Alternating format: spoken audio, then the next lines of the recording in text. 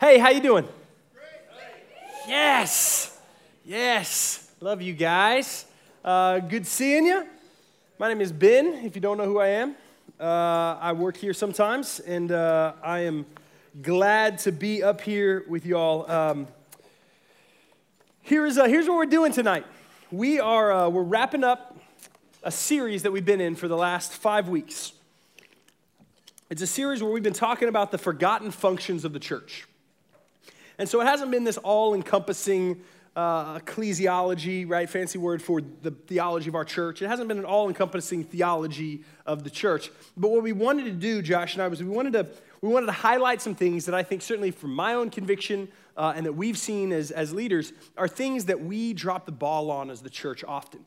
They're these forgotten functions of the church. And so what I'm going to do tonight is I'm going to kind of recap, probably the first third of the sermon is going to be recapping, hey, where we've been and reminding ourselves and asking for the Lord to remind us of what we're supposed to be. And then I'm going to talk about this last forgotten function of the church. And then I'm going to talk about where we're going as a ministry and a little bit of vision casting for that. So I'm excited about it because it's a little bit of a different night in the sense of it's going to be some vision casting and it's going to be hopefully a time that we can really look at to say, man, this is who we are. This is what we believe. This is who we want to be. This is who we desire. This is who we biblically think we should be. And so let's pursue to that end. So let me do just that.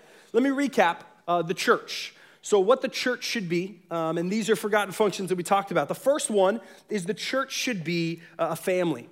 We are a family as the church. And how we defined that was we looked at this word, ecclesia. And it was this Greek word that was used for church. And where that came from was it was the idea of someone who professes Jesus Christ as their Savior. And someone who says, I am putting my faith in Jesus Christ. He is the one, not me. He is the one who I surrender to and submit to. He is who he said he is. And so I want to follow him. And so what we had was this profession of faith in Matthew 16. And often we get this wrong. Right? Often what we do is we think of the church as a show and not a family. And so we were reminded, okay, the church is not a show. The church is not an event. It's a family to belong to. And that's huge. And what that means is it means that I'm committed to something. Right? It means that I'm bought in by blood into this family unit. And what the effects of that are is it's things like, man, I got some weird uncles. You know, there's some weird uncles in my church, if that's how you want to look at it. There's some preferences that when you sit around the Thanksgiving table with your family, you're like, man, that cousin is weird, right? But they're your family, and so you're committed to it, and you love them, and even when you don't like them, you love them. And there's this bond for that, because the mistake would be if we see church as an event or we see it as a show, then we're driven by our preferences. Then we're driven by our preferences, and we're driven by this intrinsically wrong thing to say, what can this do for me, and how is this right? I don't know if I like this song, or I don't know if I like this guy, or I don't like this person, or I think there's more pretty girls at this church, or more pretty guys at this church, or whatever it is. And so all of a sudden, we become defined and driven by our preferences, rather than committing to a family that knows us, that we know, and they know us, and can speak into our life. And that's part of God's design to see it that way. We're called to be in a family. That's what the church is. Second thing we talked about is we're called in the church to speak hard truth. We speak hard truth in the church. And let me say this at the beginning. Before I get into speaking hard truth, we always lead with grace, right? I'm going to unpack what it looks like to speak hard truth and remind us of that. But we always lead with grace. And the reason we lead with grace is because we have been led with grace. Because we are in need of grace, because we have a God who extended grace to us first, who met us in all of our lies and all of our junk and all of our mess, and he met us there with the grace of Jesus Christ and has brought us into his family if we profess that Jesus is our Lord, if we've committed our life to Christ. And so we always lead with grace, and that should go without saying. Sadly, it doesn't, but it should go without saying in our lives. But the thing that I think we forget even more, I think it's a hard thing to do, is we're also called to speak truth. Man, we should be gracious, we should be loving, but for brothers and sisters who are in our family, not for outsiders, not for people who aren't Christians, right? But for people who say, man, I'm a believer too, our role in the church that we forget sometimes is we've got to lovingly have a really hard conversation with them. part of God's design, part of how God designs the church, and for us to be able to be shaped to look more like Christ is using brothers and sisters to speak hard truth into your life, into my life, using you to have a hard conversation to say, hey, I think there's a blind spot in your life, and I think that's going to cost you, and being able to have that. And that's hard to do. We don't want to do that. It's hard to do because there's going to be rejection. You're going to get vilified. You're all kinds of things when you do that. And yet that's one of the things that we're called to do. And here's the kicker too, we're called to receive it. We're called to ask for it. We looked at a ton of scriptures for this, and the reality is the entire Bible is an argument. Almost the entire Bible is an argument to the fact of the entire Word of God is a bunch of believers speaking truth into other believers' lives, using the Word of God, saying, hey, I think there's a blind spot. All of the epistles in the New Testament are, especially the Pauline epistles, are Paul sitting there writing, saying, hey, guys, you as a church, there's this blind spot and this blind spot, and I want you to love Jesus more, and I want you to know, and I want you to experience it. So here, let me point out some things. I'm going to tell you hard things. So we are a family, we speak hard truth, and we also love hard people. We love hard people. Here's the thing, if our community just looks like a bunch of people that we would just hang out with anyway, then we're doing something wrong. And Josh got up here a couple weeks ago and preached on this idea. And I think it's this really powerful, important thing that if we're going to shape the church, if we're going to be a part of this ministry, if we're going to say, okay, what does it look like to really utilize God's tool for my growth? And it looks like being around people that you wouldn't pick to be around. And I think one of the applications of that is people of other races. Yes, obviously. Right? It's sad that, yes, that's obvious, right? If we are followers of God, if we believe in God's word and his design, then yes, our church should look, our community, the community that you walk with shouldn't just all be people who look exactly like you, but also their personalities shouldn't have to be like you also. And so for me, right, if you've ever done the Myers-Briggs test, I am an ENTP, right? If you are an ENTP, right, we connect, right? We're just the same, right? We're going to hang out, and we're going to be really loud, and we're going to flail our arms a lot, and, we're going to cry during This Is Us, and we're going to do all these things, right? We're going to be, but if everyone else in my life just looks like me from my personality, right? And it's all people that I just enjoy hanging out with, and my community is just people that are easy to love and easy to hang out with, and we're just, 1 Corinthians 12 talks about the body of Christ being, he uses this illustration, Paul does, of an actual body. And there are different parts of the body, different members of the body. And so if I'm a spleen in the body, right? I'm a spleen. And if you are an elbow, right? But I know how spleens work, and I spend all my time with spleens, that's not a healthy body, right? If your body has 9 spleens and no elbows, you're weird, right? That's not a healthy body. You have no elbows and you have way too many spleens. That's the body of Christ. If you look around you and you say, yeah, I just love all these people. These are all my friends. I get along with them. This is easy. Well, great. Good for you. That's an awesome clique you got. That's great. That's nothing inherently wrong with that. That just isn't the kingdom of God. That's an awesome worldly community of friends that you have, and I hope you encourage each other in your faith. But if everyone in your circle, if there's not other people that challenge you and challenge your personality and are hard to love, then we don't need the Holy Spirit for that, right? We don't need the Holy Spirit for that. These are people I'd love hanging out with anyway. And as soon as somebody does become hard to love, well, then I'm going to move out of that community, and I'm going to push them out, or I'm going to slide out and find a different group of people that I have good chemistry with. Man, the church should be about loving hard people in a way that requires the Holy Spirit. I should have people in my life where it's like, this doesn't make sense. Like this friendship, this community doesn't make sense outside of the power of the Holy Spirit that unites us, because we're all indwelled with the same Spirit. We're not just a bunch of spleens. We're called to love hard people. Find those people in the community, welcoming those people in.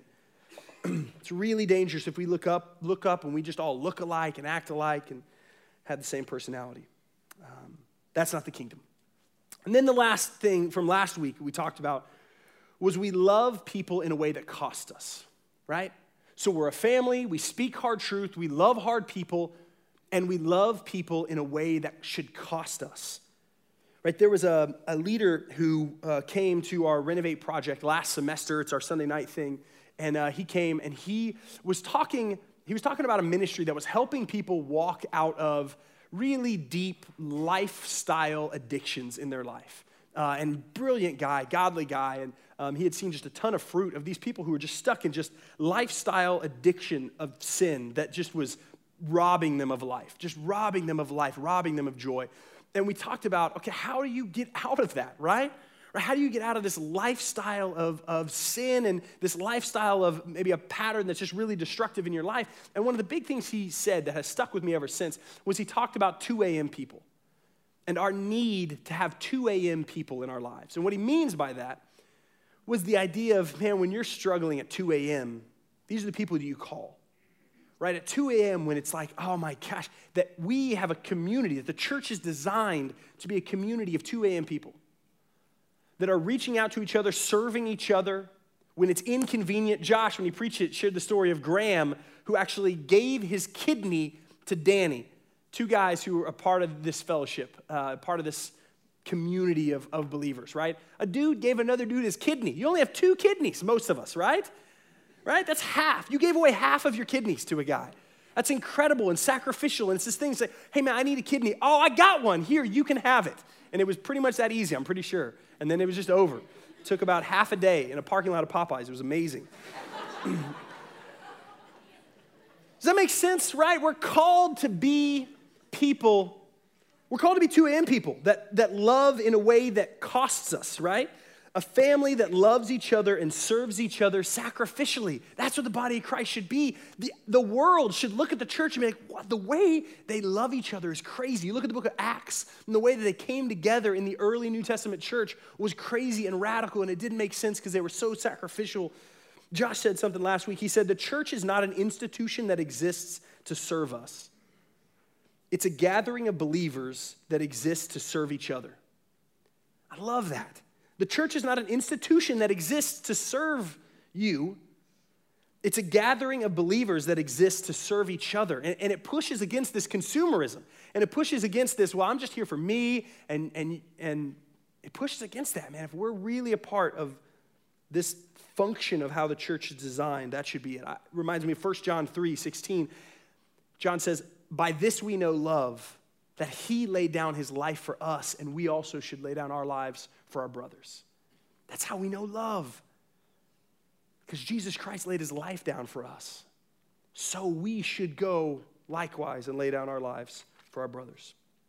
So that's where we've been, right? These 4 weeks to shape, man, these are some things that I think we miss. I think I miss sometimes, right? We're a family, right? We're called to speak hard truth. We're called to love hard people.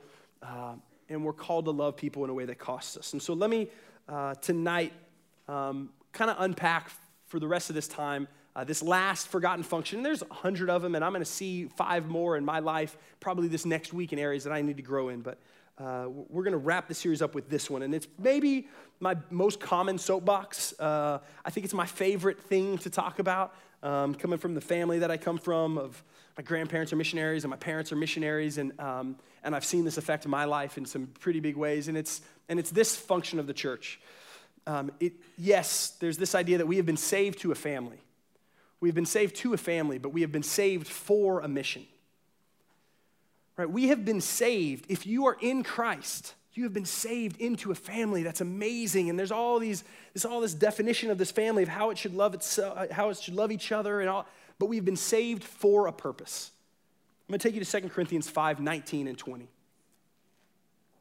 couple of my favorite verses, I feel like, over the last year or so. This is what it says, and I'll throw it up on the screen if that's easier for you guys. There it is. Paul says this. He says, that is, in Christ, right, in Jesus Christ, in Christ, God was reconciling to the world himself, not counting their trespasses against them, what grace, and entrusting to us the message of reconciliation. Therefore, we are ambassadors for Christ, God making his appeal through us. We implore you on behalf of Christ, be reconciled to God. I love those 2 verses. In Christ, what God was doing was he was reconciling us to himself. Our God, this verse unpacks that we have been reconciled, if we're in Christ, to God, not holding my trespasses, not holding all the stuff that should be held against me, not holding that against me. He reconciles us. And then this really, really important thing. We've been saved to a family, but he doesn't count us against us. And what's he do? He entrusts us the message of reconciliation. If you are saved, right? If you profess Christ, if you say, man, I'm a Christian, then you have been saved to a mission and to a purpose. You are a reconciled reconciler. That's what this verse says. You have been reconciled by grace, incredible, incredible grace. Your junk is not held against you because Jesus is that incredible. God is that gracious. You've been reconciled. Your debt is paid. And now you have been given the command to go and preach that message. Bring others into the reconciliation of Jesus Christ. We should be reconciled reconcilers. I love that. To follow Christ is to love others. To follow Christ is to be on Christ's mission. And there's not a place and there's not a category in the Bible that I can find where we can just follow Christ and then just live for ourselves. We say this a lot, but that's okay, because I still need to hear it. I still need to continue to grow in believing it. If you are following Jesus, and you're not making disciples, you're not living on mission, I don't know what you're doing. You're not following Jesus. If I say I'm following Jesus and yet I'm not on his mission, I need to wake up because I don't know who I'm following, because to follow Jesus is to be on his mission. We are reconciled reconcilers. Therefore, we are ambassadors for Christ. God making his appeal through us. That's crazy and it's amazing, and it is a forgotten function of the church because we turn it into our show, our family, our friends, our comfort zone, our whatever it is. We forget that we should be on mission. On Sunday mornings here at Christ Chapel, we're going through the series Be One, Make One, which tags right along with this. We should be a disciple and make a disciple. We're called to that. So what is at stake? Here's what I want to do. I want to ask the question, what is at stake? And then I want to ask the question, what's holding us back, right? What's at stake? And then why don't we just do it? And give some real clear next steps. And then we're going to respond in worship. And the guys are going to come back up here. So what's at stake? This mission that we're called to be on. The first thing that's at stake is our obedience, okay? What's at stake is our obedience. Your obedience is at stake. And so let me illustrate that. My wife and I have a 4.5-year-old named Charlie, and Miles is about 1.5. And Charlie has just gotten to that phase where when we tell him to do something, right? When we tell him to do something, he's now just kind of starting to inch into this area of, well, why? Right? Which is awesome, which is really awesome to deal with. And my sweet wife, who's constantly discipling this 4.5-year-old, hey, Charlie, we're going to go to Target. Put on your coat, right? And he's confused because like today it's 68 degrees and tomorrow it'll be 9 degrees. And so he'll be like, well, it was fine. Why would I need my coat, right? It was sweat. I was playing outside. Why? And so Danielle says, put on your coat. We're going to Target. And his response is, why? Right? Which, right, just makes you want to like throw him in a pool out of love, right? Speak hard truth while throwing him in a pool. Right, well, why? Why do I need to put on my coat? And here's the answer to that we're working on. There's logical reasons, right, to put on your coat, and we should and can as parents unpack help our son reason well. But ultimately, here's what I want. Because mom said so, right? Because dad said so. And that might bring back horrible memories for some of you. But the reality is, I want that to be enough for my son. I want that to be enough for Charlie and Miles. I want to teach them. And so I'm not just being lazy in parenting to say, I'm not going to unpack to you the temperature and show you my app that says there's a freezing storm coming into Texas, in 9 minutes or whatever it is. I'm not going to even go down that road. It's not laziness on our part as parents. I want him to trust us. I need him. I desire him and pray for him to trust us. And so when he says, well, why do I need to do it? Why do I need to be obedient? You tell me to put on my coat. Why? Give me more. Because mom said so should be enough for a 4.5-year-old. Because mom has exponentially more experience and wisdom and perspective, right? She knows where we're going as a family. She knows what's about to happen. He is a 4.5-year-old, right? He doesn't always understand what's happening in Curious George, right? He gets confused in Paw Patrols at times, right? With some of the plot twists in Paw Patrols, right? So my 4.5-year-old, right, who's having a hard time tracking through Paw Patrols, he is exponentially, his perspective is exponentially more limited than my wife or mine. So to say, because I said so, his obedience is what's so important. And the root issue there is, does he trust us? Does he trust us? We are called to be on mission. 2 Corinthians 5:19 and 20 is 2 verses that I pitched to you guys this evening. We're called to be on mission. What's at stake? Our obedience is at stake. We're going to talk about some other things that are at stake, but that should be enough. That should be enough for us. What's at stake is the God of the universe, who has exponentially more perspective, infinitely more perspective and power and authority and understanding and wisdom. His word says we should go. Matthew 28 says we should go to all the nations. Mark 16 says go and preach the gospel. Romans 10, Acts 1, Acts 13, the entire book of Acts.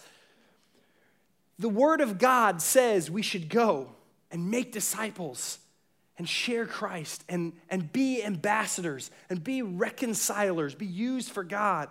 And so when we ask, well, what's at stake if we just kind of continue to do the Christian bubble thing? I check the boxes, I do the deal, but I'm not really on mission. I don't really evangelize. That's for varsity, right?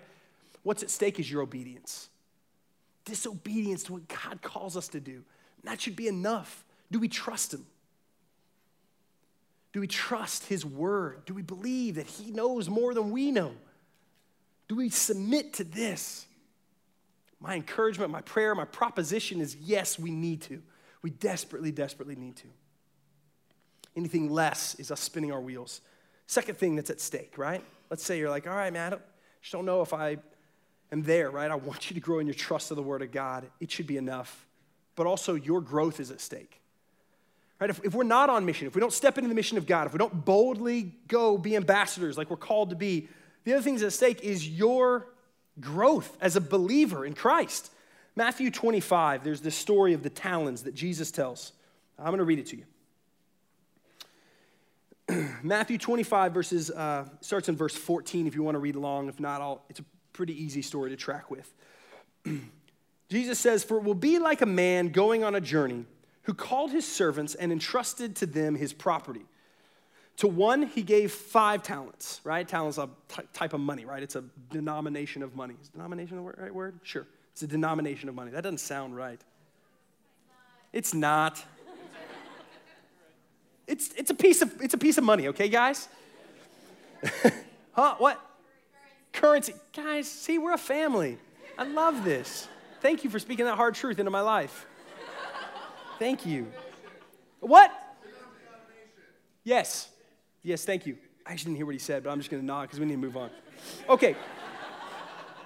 Gave 5 talents, right? He gave 5 talents, to another one 2, and to another one 1. You tracking with me? Hey, here's 5 talents, here's 2 talents, here's 1 talent, right? Then he went away. So the owner, the boss, the head guy goes away. He who had received the 5 talents went at once and traded with them. And he made 5 talents more. Good job, man.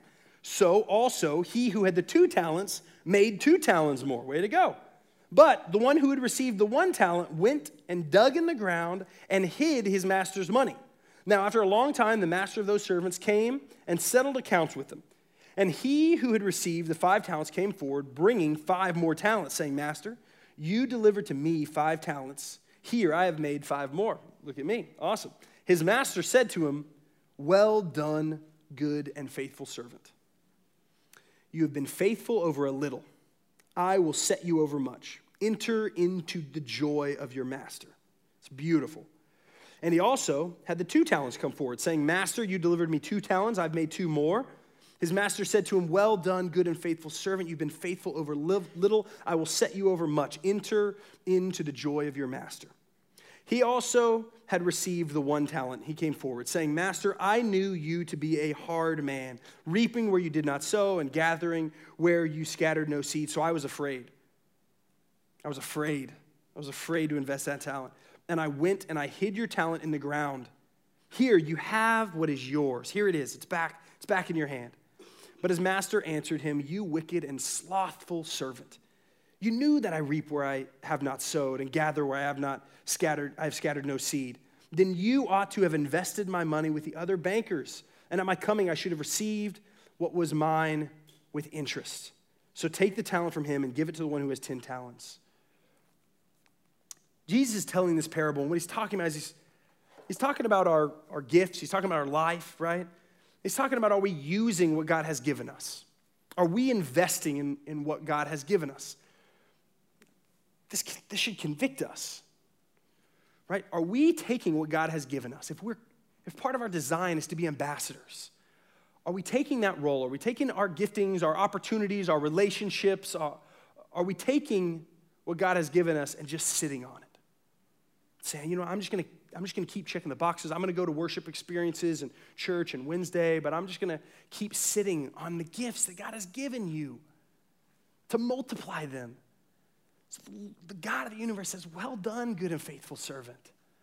Well done. You went and you invested your life. You invested the things that I gave you out. You were a good steward of it. Your growth is at stake. If you are not on mission, if you're not where Christ is in the mission of Fort Worth or your community or your family or your city or your roommates or whatever it is, if you're not stepping into that intentionally, then you're not going to grow in the way God has designed us to grow. That should convict us. That should wake us up to say, Lord, I'm not going to grow if I'm not serving, if I'm not using what you've given me. Last thing that's at stake is this. The last thing that's at stake is the lost. So God's mission to us, right? God has given us this mission. He's allowed us to be, he doesn't need us, and yet he allows us to be a really important part of this, and he allows us to be used, and he is using us. What's at stake is, yes, our obedience, yes, our growth, but it's also the lost. And the lost are at stake. And why God uses crazy people like us, I don't know, but he does. And he says he's going to, and he says he will. And he says, go and work where I'm working. Go and see where I'm doing life change. What's at stake is the lost. What's at stake is a young adult guy who's floundering around, trying to find purpose, struggling, moves to Florida, finds a job, hates it, sinks into a depression, is treated like garbage there, goes back home up north, doesn't have community, is missing Christ because he hasn't come face to face with Christ. And a high school buddy of his invites him into a community, invites him down to Texas for his wedding, invites him into his bachelor party, surrounded by a bunch of other guys who have been reconciled already, who are ambassadors, and start inviting him into our community and talking to him about Christ. And that guy comes face to face with Jesus and realizes, I have been chasing all the wrong things, and surrenders his life to Christ. And now he's serving and cooking on Wednesday night. Right? Because God has now reconciled his life because somebody said, hey, I love you. Come and be a part of this. Come and see what God has done. Come and see what God is doing. Right? What's at stake is the young woman whose dad abused her.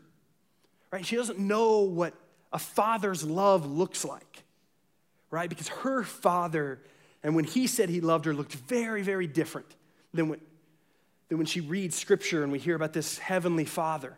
And she comes face to face with some guys who are bold enough to start speaking hard truth into her life about how God loves her and speaking grace into her life. And the Holy Spirit gets a hold of her and changes her life. And she starts, the shackles start coming off of her eyes, and she starts to see that this God is so much better than her earthly father.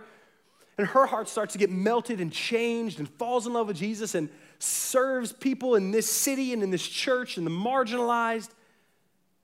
Right, what's at stake is a guy whose grandparents are missionaries and parents are missionaries and grew up in the church, me, right? And did everything right and was the good kid and was the good kid in the youth group. And you know where I was headed? I was headed for living a very religious life without Christ. A very religious life of doing a lot of moral things and showing up to church and maybe even being a leader in church, and yet didn't have a relationship with Jesus Christ until some people came along and modeled it. Even my own parents started to model more and more. This is what the gospel really looks like. It's not religion, it's not church, it's not morality. It's a relationship with Jesus Christ. And saved me from living a really good religious life. What a beating that would be without Christ. What a beating that would be without Christ to just live religiously. What a waste. How lost would that make me? Make me a Pharisee, right? It'd make me this guy who's trying to do all these things and earn all this credit without having a relationship with Jesus. Right? That's what's at stake. The lost is at stake, and we get to be a part of that, guys. We get to be used, and we get to be a part of that. And maybe you're in this room, and you hear that, and you say, I'm not there yet with Jesus. So what you're doing is you're talking about me right now. I love that you're here. I freaking love that you're here. You are in the right place. I don't think it's an accident that you're here. Right? You're not going to get exposed. You're in the right place. And I believe that God has you here for a purpose. And if you're in this room and you say, man, I'm not there yet. I don't have that relationship with Christ. Maybe I'm just trying to do the religious thing. Or maybe I've been doing the worldly thing, but I'm not quite there yet. Man, praise God that you're here. I hope what you hear and I hope what you see, we're so imperfect, but I hope what you see is a body of people who love the way Christ loves, right? And there's people who aren't there yet, who aren't ready to follow Jesus. It's for good reasons, guys. In Fort Worth, Texas, it's for good reasons. It's not because we live in a third world country and they never heard the name of Jesus. No, it's for really good reasons that maybe if that's you, that you're not there. Because you've seen the hypocrisy of the church. You've seen a lot of people who talk a big game about Christianity and what it means to, and you've seen their lifestyle. It's because you've seen judgment. It's because maybe you've seen it as an emotional crutch, and you're like, man, I just don't think I need the emotional crutch that you guys do. And those are all great, great barriers. I just don't think they're right. And I love you enough to tell you that.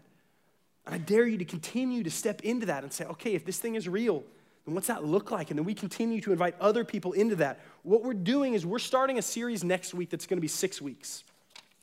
It's going to be 6 weeks on just barriers to the faith, right? It's going to be strictly designed to say, man, what are the areas that keep us from knowing and loving Christ more, right? Have you guys ever had the thought, how convenient, right? How convenient that this just happens to be the right way.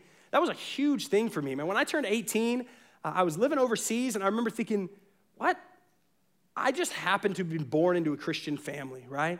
And I've got this Christian upbringing, and that just happens to be the one right way. That seems super convenient to me. And I had to wrestle with that. And I had to ask honestly, okay, well, Lord, you're going to have to show me this, and I'm going to really want to do something. So let's ask those hard questions. For the next 6 weeks, let's ask bold, hard questions. For us to wrestle with our own faith, if you're in Christ in this room, but also to invite other people in. To say, hey, come, I think God's doing something here. I think this family's a little different. Come, be invited into this. Our city needs Christ. Do we care about our city? Do we care about the world? Do we care about the people in this room? That's our heart. Our heart is that everyone would be able to come face to face with Christ because he is worth it and because he's worthy. For those of you who are all in, right? For those of you who are in this room on Wednesday night, you're serving, you're plugged in, you're all into this thing. Ask yourself, man, talk to the Lord tonight and say, what's that look like? What's my obedience look like to this mission? Am I all in? I know I'm all in my walk with Christ, but what does my mission look like? I'm in his family, I've been adopted, but what's my obedience to his mission look like? That's what it means to follow Jesus. There's a lot of fear, there's a lot of insecurity that holds us back. But we're told that we prepare the horse for battle, but victory is the Lord's. We're told, hey, just be obedient. God's going to do the work. Just be obedient to step into the mission field. He's going to make lives changed, not you.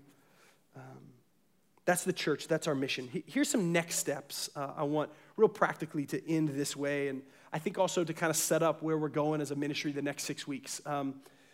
Practically, here's what I want to challenge you to do. Start praying. Start praying. Not just after the last worship song, but start praying every day. What if you prayed every car ride? Right? Prayed every car ride. Lord, where are you working? Lord, what is your Spirit doing? God, who do you have a heart for? Where is the harvest plentiful and the workers few? Let me step into that. God, give me your eyes and your sensitivity. Start praying that you would see the way he sees, and then start praying for faith, that you would have faith and boldness to step in obedience into those relationships, right? To start loving people well, to start inviting them. Here's the other thing too. Don't do it by yourself. You don't have to do this by yourself. Invite other people into this community. This ministry exists.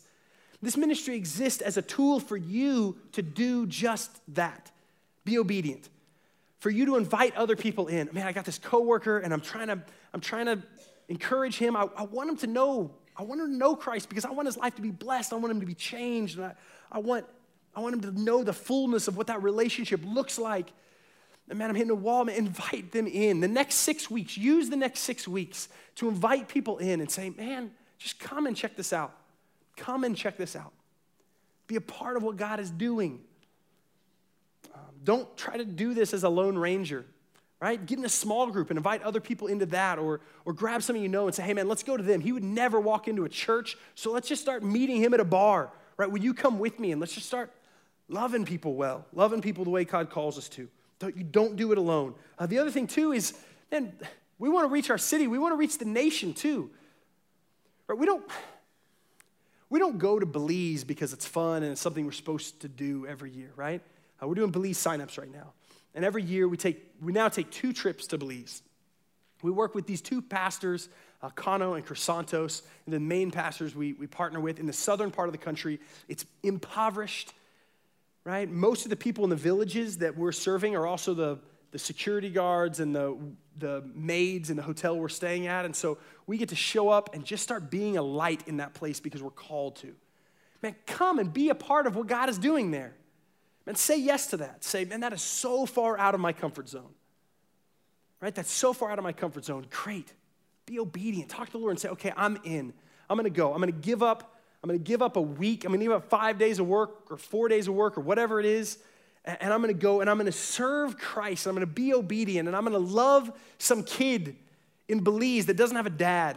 And I'm going to spin him around in a circle for 9 hours is kind of what we do there, right?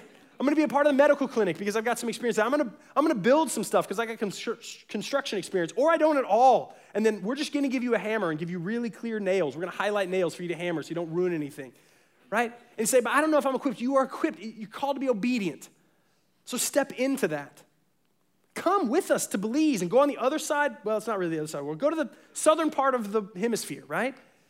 And serve people and love people and be out of your comfort zone. It's yeah, but that's expensive, and yeah, that's a distance, and that's hard. Yes. That's what following Jesus is. We're not going to sugarcoat that. Or if you can't go, then support somebody who is going. Pray for somebody who is going.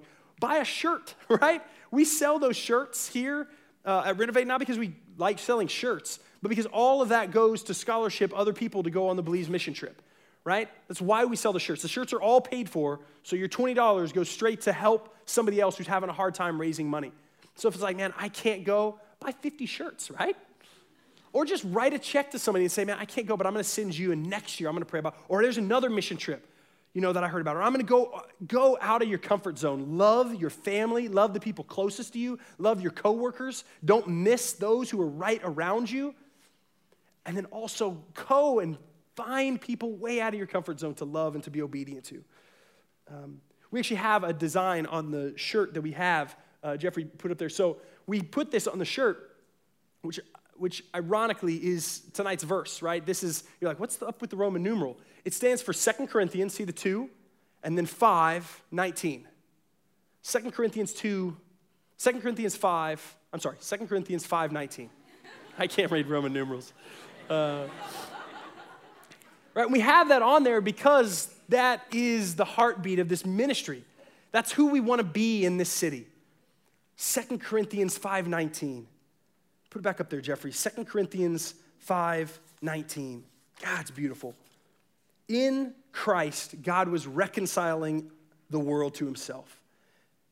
He was reconciling the world to himself in Christ, not counting their trespasses against them and entrusting to us the message of reconciliation. If you are my brother and sister in this room, then the God of the universe has entrusted a message to you. What are you doing with it? What are you doing with the message he's entrusted to you? And if you are in this room and you are not in Christ, the God of the universe wants to drastically change your life with a relationship with him. He doesn't want your religion. He doesn't want your good works and your good deeds. In fact, he calls those filthy rags. He wants you to surrender your life and follow him. I'm telling you, it's better. That's the message. It's better than anything else you can choose. Let me pray over you and let's respond in worship. Father, we love you. Thank you for how you love us. Thank you for your grace, God. Lord, would we be obedient with this? God, all of this. Lord, we have so much work to do in all of these areas, God. We want to be your church, your body. We don't care about the building. We don't care about this brick and mortar. We want to be a community of people, Father, who look the way you commanded us to look, Lord, who are a family and who speak hard truth and who love hard people and who sacrifice our lives for each other, God. And then we want to be on your mission, Lord. Would you give us the faith, Lord, to do that? Would your Spirit convict? Not my words, not songs we sing, not guilt trips to go on trips or sign up for home groups, but God, would your Spirit convict us and show us what obedience looks like in our life? Father, we love you. We are grateful for you. Thank you for how you love us. In the name of Jesus, amen.